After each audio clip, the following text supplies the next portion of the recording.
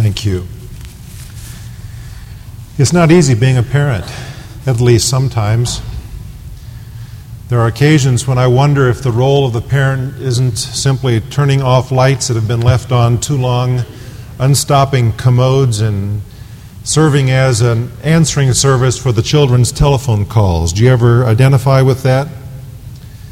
There's one father who asked his daughter, "Honey, what's wrong?"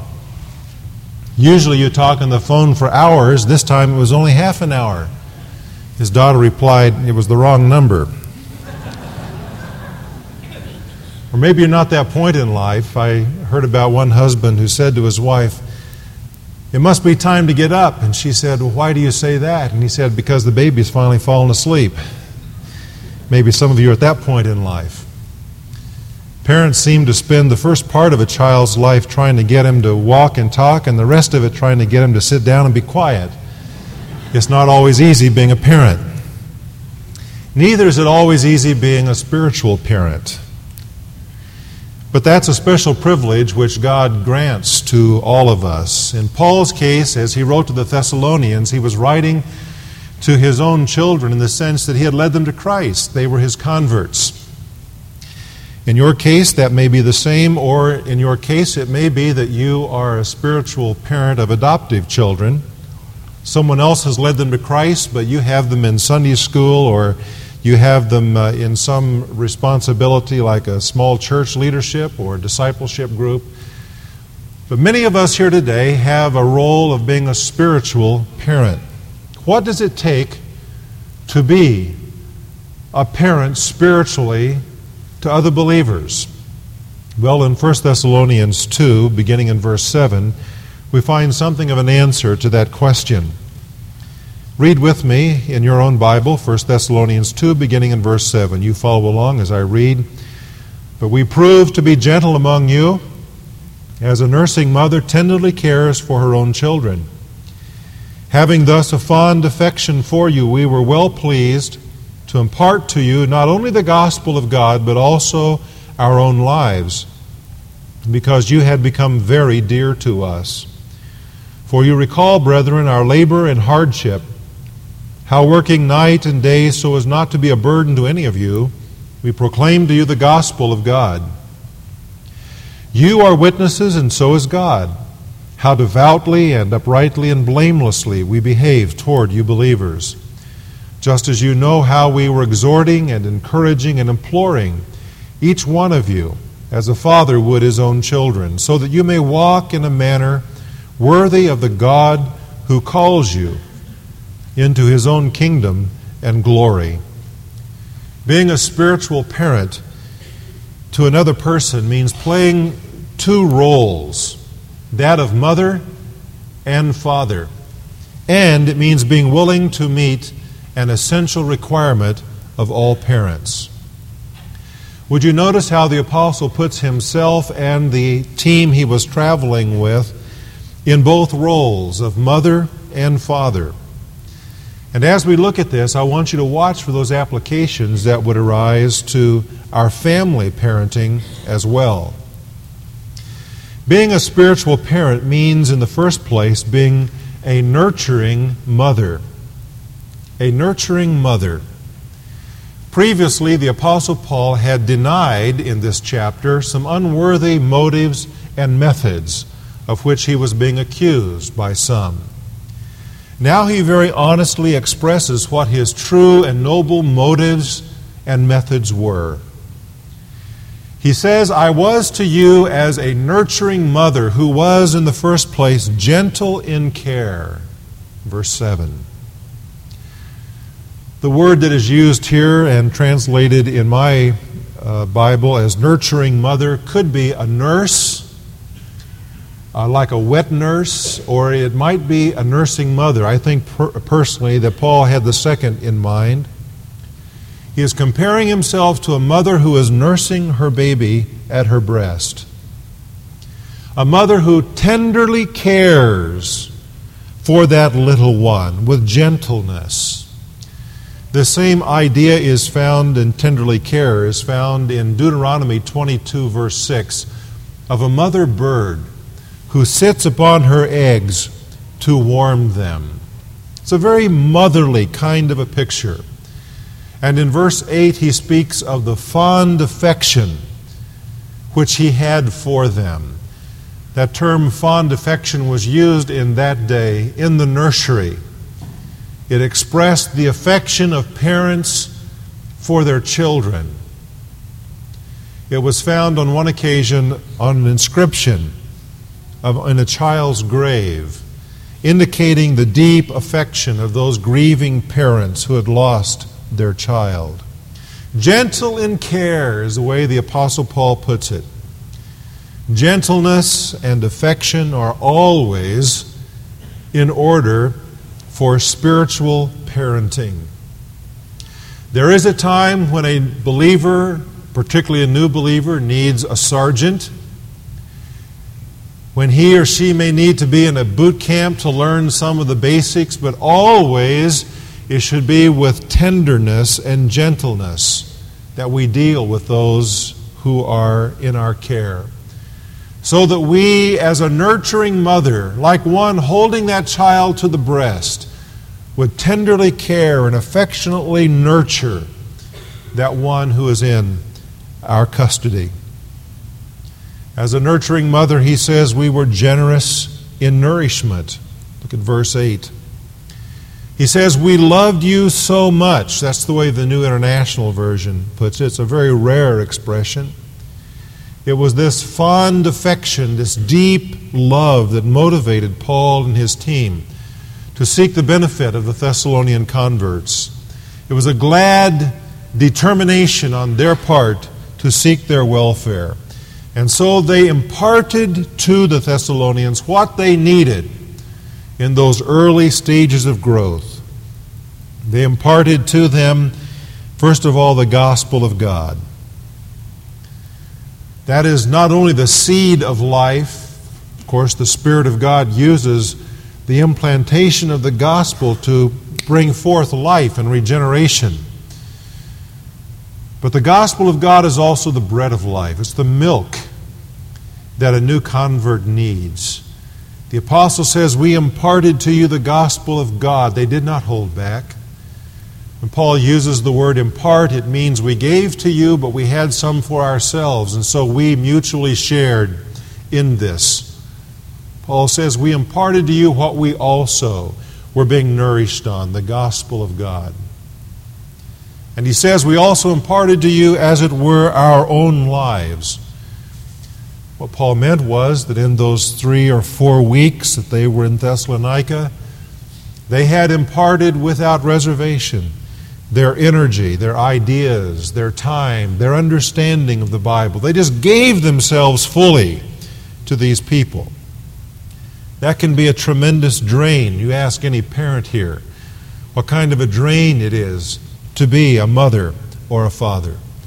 But oh, what a privileged investment this is to nourish generously those who are just starting out in their Christian life or who are walking with the Lord with some maturity in them.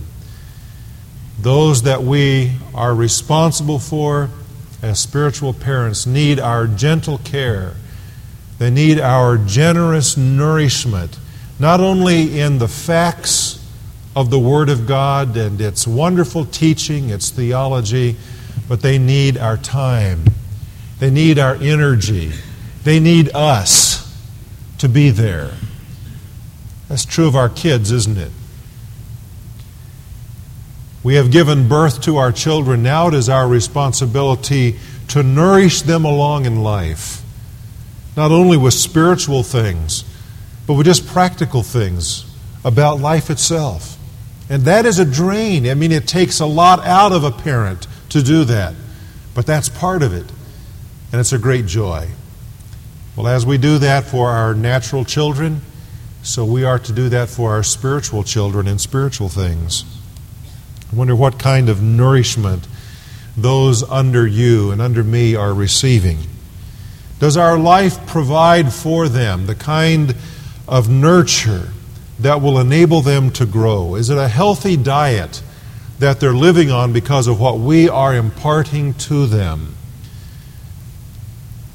The apostle says we were as a nurturing mother because we were guarded in our demands of you. Verse 9. The apostle was willing to physically labor to support himself, as was the whole team. And that was not particularly easy. Notice the terms that he uses here. You know, our labor and our hardship. Working night and day so as not to be a burden. That was Paul's concern. He didn't want to put too much upon these Thessalonian believers. He did not want to make demands of them which might discourage them. And so he was guarded in his demands. Any parent knows the importance of that. I remember when I was a youth pastor years ago talking to a young guy who had tremendous potential musically, and he was well above average intellectually. But the guy was just beaten down because no matter what he did, it was never good enough for his dad. And instead of his dad commending him on what he was doing very well, his dad always had a standard just a little bit higher than what he could reach. And it was a source of real put down, and he received that as rejection from his father. We parents have to be careful and guarded in our demands that we make on our children, to make them realistic, to challenge them but not to discourage them. And we are to do the same thing when we deal with others spiritually. It is important that we measure the demands, the expectations we have of those who are looking to us for nurture. Sometimes it's possible for us to overdo it, to expect too much, and as a result of that, actually hinder our own goals for these people that we are seeking to lead. And so the apostle says we fulfilled the role of a nurturing mother. We were gentle in care. We were generous in our nourishment of you with the gospel of God and with our own lives. And we were guarded in our demands made of you. But now the apostle shifts the role, and he says that he and the team were not only like a nurturing mother, but they were like a discipling father. Verses 10 through 12. A father's counsel is needed alongside a mother's compassion. Paul here really is filling the role of a single parent in being both mother and father to these people. And now he is saying he was not only like a mother, but he was like a father who came alongside to disciple them. A discipling father is, in the first place, one who sets an example. Boy, that's important, isn't it, Dad? That we set an example of what we expect from our children. The apostle says in verse 10, you are witnesses, and God is too, for only He can see part of this, how we behaved among you. And he uses 3 words to describe the example that he left as a discipling father. He says, we behaved ourselves devoutly. That is, as God saw us. In God's sight, we were holy. We behaved ourselves in such a way that God could examine us and be well pleased. He says we behaved ourselves, secondly, uprightly. That is, in the sight of others. They could not point a finger of blame our direction. We were righteous in the way that we lived. We behaved ourselves uprightly. And he says, thirdly, we behaved ourselves blamelessly. Here he seems to point to his own heart, and he says, in the sight of our own consciences, we behaved ourselves so that our consciences inwardly didn't point a finger of blame at us. You see, the Apostle Paul had a life pattern here that did not allow a legitimate accusation to be made. It was a pattern that was worth following.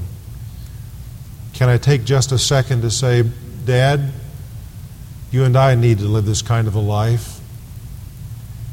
The kind of a life that is worth our children following in our steps. Several times I've been out with our children in the snow, and I've looked behind only to see them stepping in my footprints as they followed me along.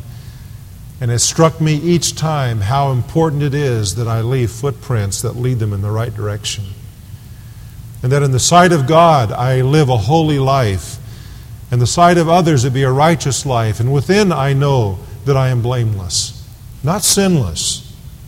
For all of us are sinners. But there's no legitimate point of blame against me that I've not honestly and thoroughly dealt with, been transparent about. One who sets an example is a discipling father. And then in verse 11 we see a discipling father is one who gives instruction. One who gives instruction, because he says, you know how we were exhorting, encouraging, and imploring each one of you. These are not entirely separate thoughts, but the idea behind exhorting means to call alongside, to give to another person counsel and guidance. This week we buried one of the finest coaches in this whole region. And right here in this section there were 173 athletes sitting who formed after Chubb's funeral an honor guard out to the hearse, standing side by side, and the casket was brought out between them. One of the funeral directors who was here buried Vice President Humphrey, and he said in all of his years as a funeral director and as even one who buried the Vice President of the United States, he had never seen anything like that.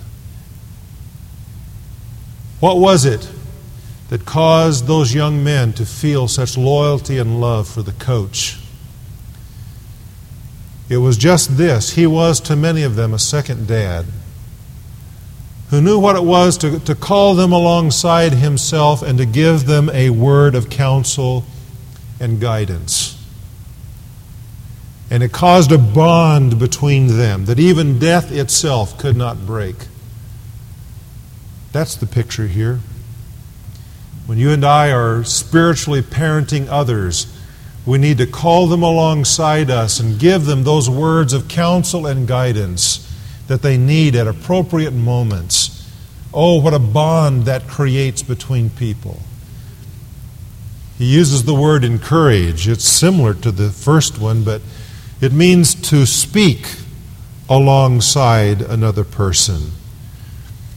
And the idea here is more of a comfort. It's the word that is used and translated that way in John 11 a couple of times when it speaks of the Jews who came out to speak along the side of Mary and Martha because their brother Lazarus had died. When your child suffers a disappointment, maybe she didn't make the marks that she wanted to in school, or he wasn't able to get on the team that he was hoping to make. And there's that disappointment, and you see it in the spirit, in the face. What do you do as a parent?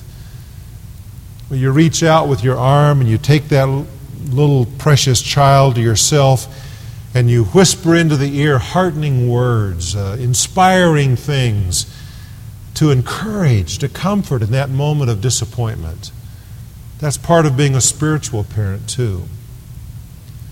Because as one walks through life, there are many disappointments. And as we grow spiritually, we need someone alongside us just to minister to us in an encouraging way at that moment. He uses the word implore. It means to solemnly testify. It means to appeal or to urge upon someone a certain action. It means to influence either by words or by example, to do something. It's the picture of the coach who calls the quarterback over between the plays and gives him the special play that they're to use then. And as he goes back in, gives him a swat, and the quarterback takes it back to the team and they execute the play. What did he do there? Well, he urged upon that quarterback a certain play, gave him the orders, and he went back in and pulled it off. That's the picture. Imploring. A discipling father is one who gives instruction. Sometimes it's a word of counsel. Sometimes it's comfort. Sometimes it's an appeal. But always it's instruction to the one who's in your care. A discipling father, thirdly, is one who reminds of the goal. Verse 12. Paul says, I did all of this so that you may walk in a manner worthy of God. Perspective about life comes with maturity. And one duty of a parent is to provide perspective before there's maturity. Not that it's always received well, but it's the responsibility of the parent to provide it. To help the child see why it's important to do something a certain way. To help a child to understand the perspective of why down the road what you're doing now will be helpful to that child. And I say again, it's not always accepted immediately, but at least it plants the seed of thought there as to why. A parent, a discipling father, is one who reminds of the goal that's out there. Honey, the reason that we want you to divide these 100 pennies up this way is because we want you to learn to put some pennies away for the Lord, to put some pennies away in savings, and then to spend the rest wisely. A very simple illustration. The reason that we want you to learn to have manners at the table, to say please and thank you, is because in life it's important to treat others with courtesy and fairness, and that's really what manners are all about. If you don't believe it, read the Berenstain Bears. They'll tell you that. Manners are all about fairness, treating other people in such a way that you'd like to be treated. I heard about one parent who said to his child, well, I hear today that they taught you in school to say yes, ma'am, and no, ma'am, and that sort of thing. Is that right? And the child said, yep. But the point is, you have to keep before them the perspective, why these things are important, and that's what Paul was doing. He says the goal we had was a holy life. We want you to live a life that is deserving of God. He's saying we want you to learn to make choices, to deny yourselves, and to deny sin within you so that you might follow the will of God. He says, now how important is that? He says, let me tell you something. He says, this God that we want you to live worthy of has called you to His own kingdom. And not only that, to glory. He has called you to Christ's lordship in your life right now.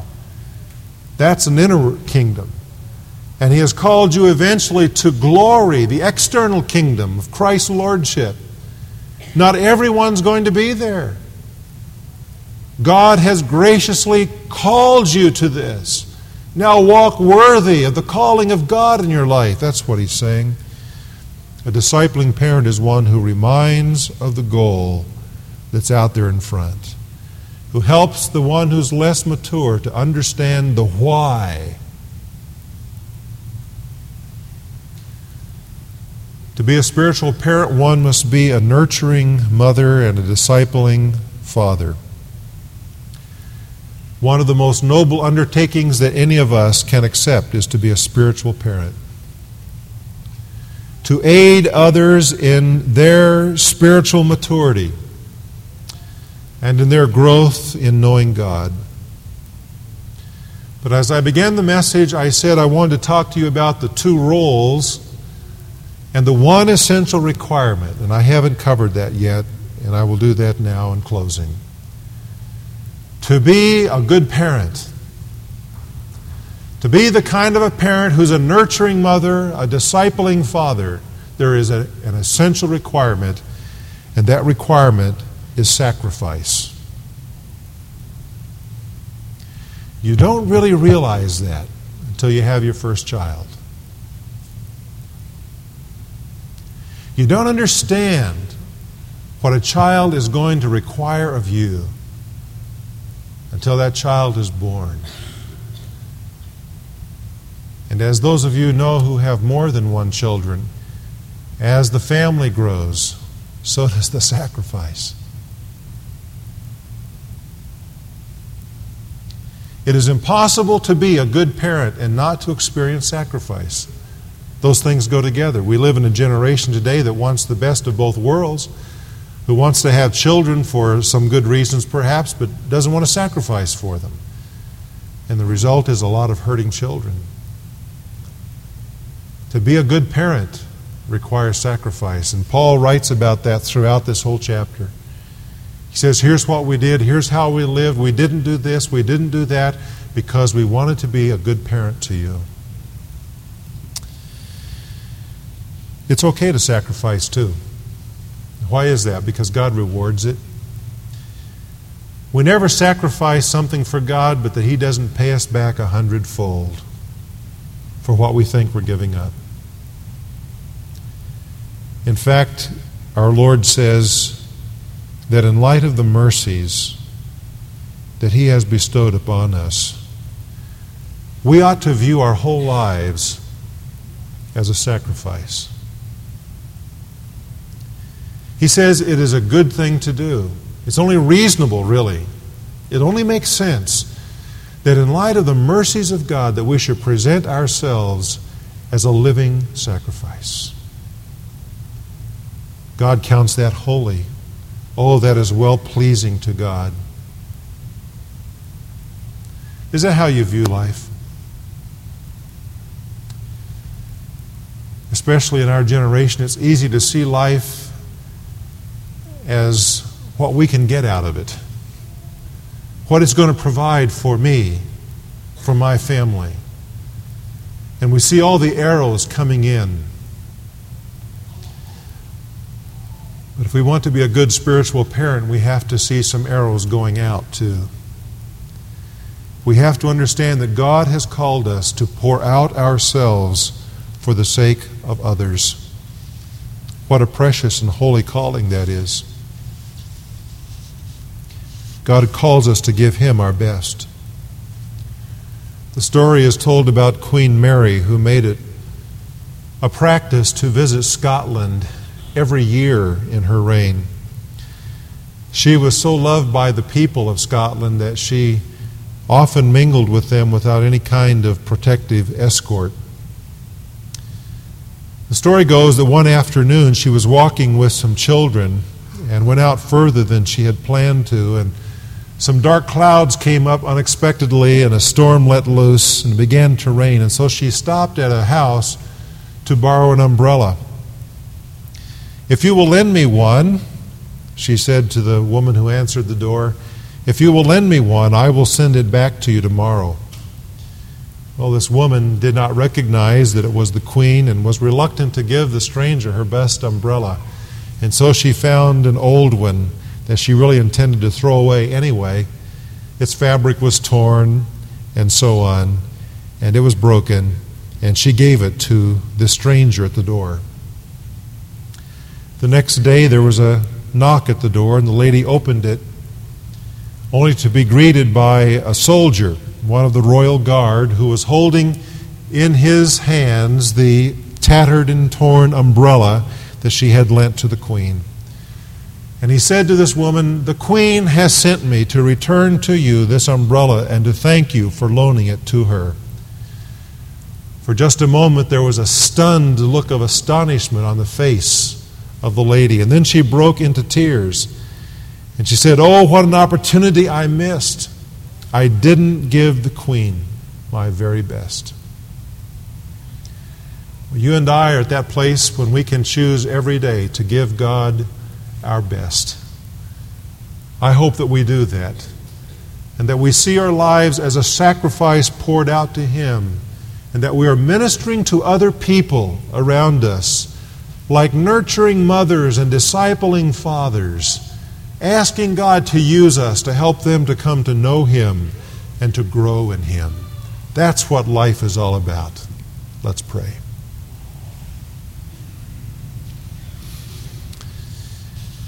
Father in heaven, I pray today that you will write this encouraging word upon our hearts.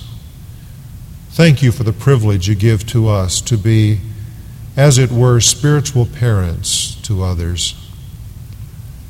I pray that we will be able, by your grace, to fulfill that role of being a nurturing mother and a discipling father to our families, our friends, our acquaintances, those in our class or in our discipleship group. And Father, I pray that we will be willing to give you our very best, that we'll be willing to meet that requirement of being living sacrifices and see ourselves poured out. Deliver us, I pray, from that greed that is such a part of our society. Deliver us from that worldliness and help us to see the arrows going out from our lives in ministry and service to others. Let's stand together, please, with our heads bowed and just sing the chorus we sang a little earlier. In my life, Lord, be glorified, be glorified. In my life, Lord, be glorified today. Just before I close in prayer, I want you to think in your mind and picture there those that God has allowed you to be a spiritual parent for. Maybe it's someone you've led to Christ or someone that you've sort of adopted. Someone else has led them to Christ, but now God has placed them in your care. Are you being a good mother and father? May this prayer that we've just sung resound with the answer, yes, Lord. I'm willing, and by your grace this week I will be what you've called me to be to these others. Thank you, Lord Jesus, for calling us to this role of parenthood. And thank you for the calling eventually to glory that we shall enjoy. May we live now as though we were walking already in glory, enjoying its fullness because of our fellowship with you every day. And may we so live that on that day that we finally arrive in glory, that we'll be glad we lived and sacrificed the way we did on earth. In Jesus' name, amen.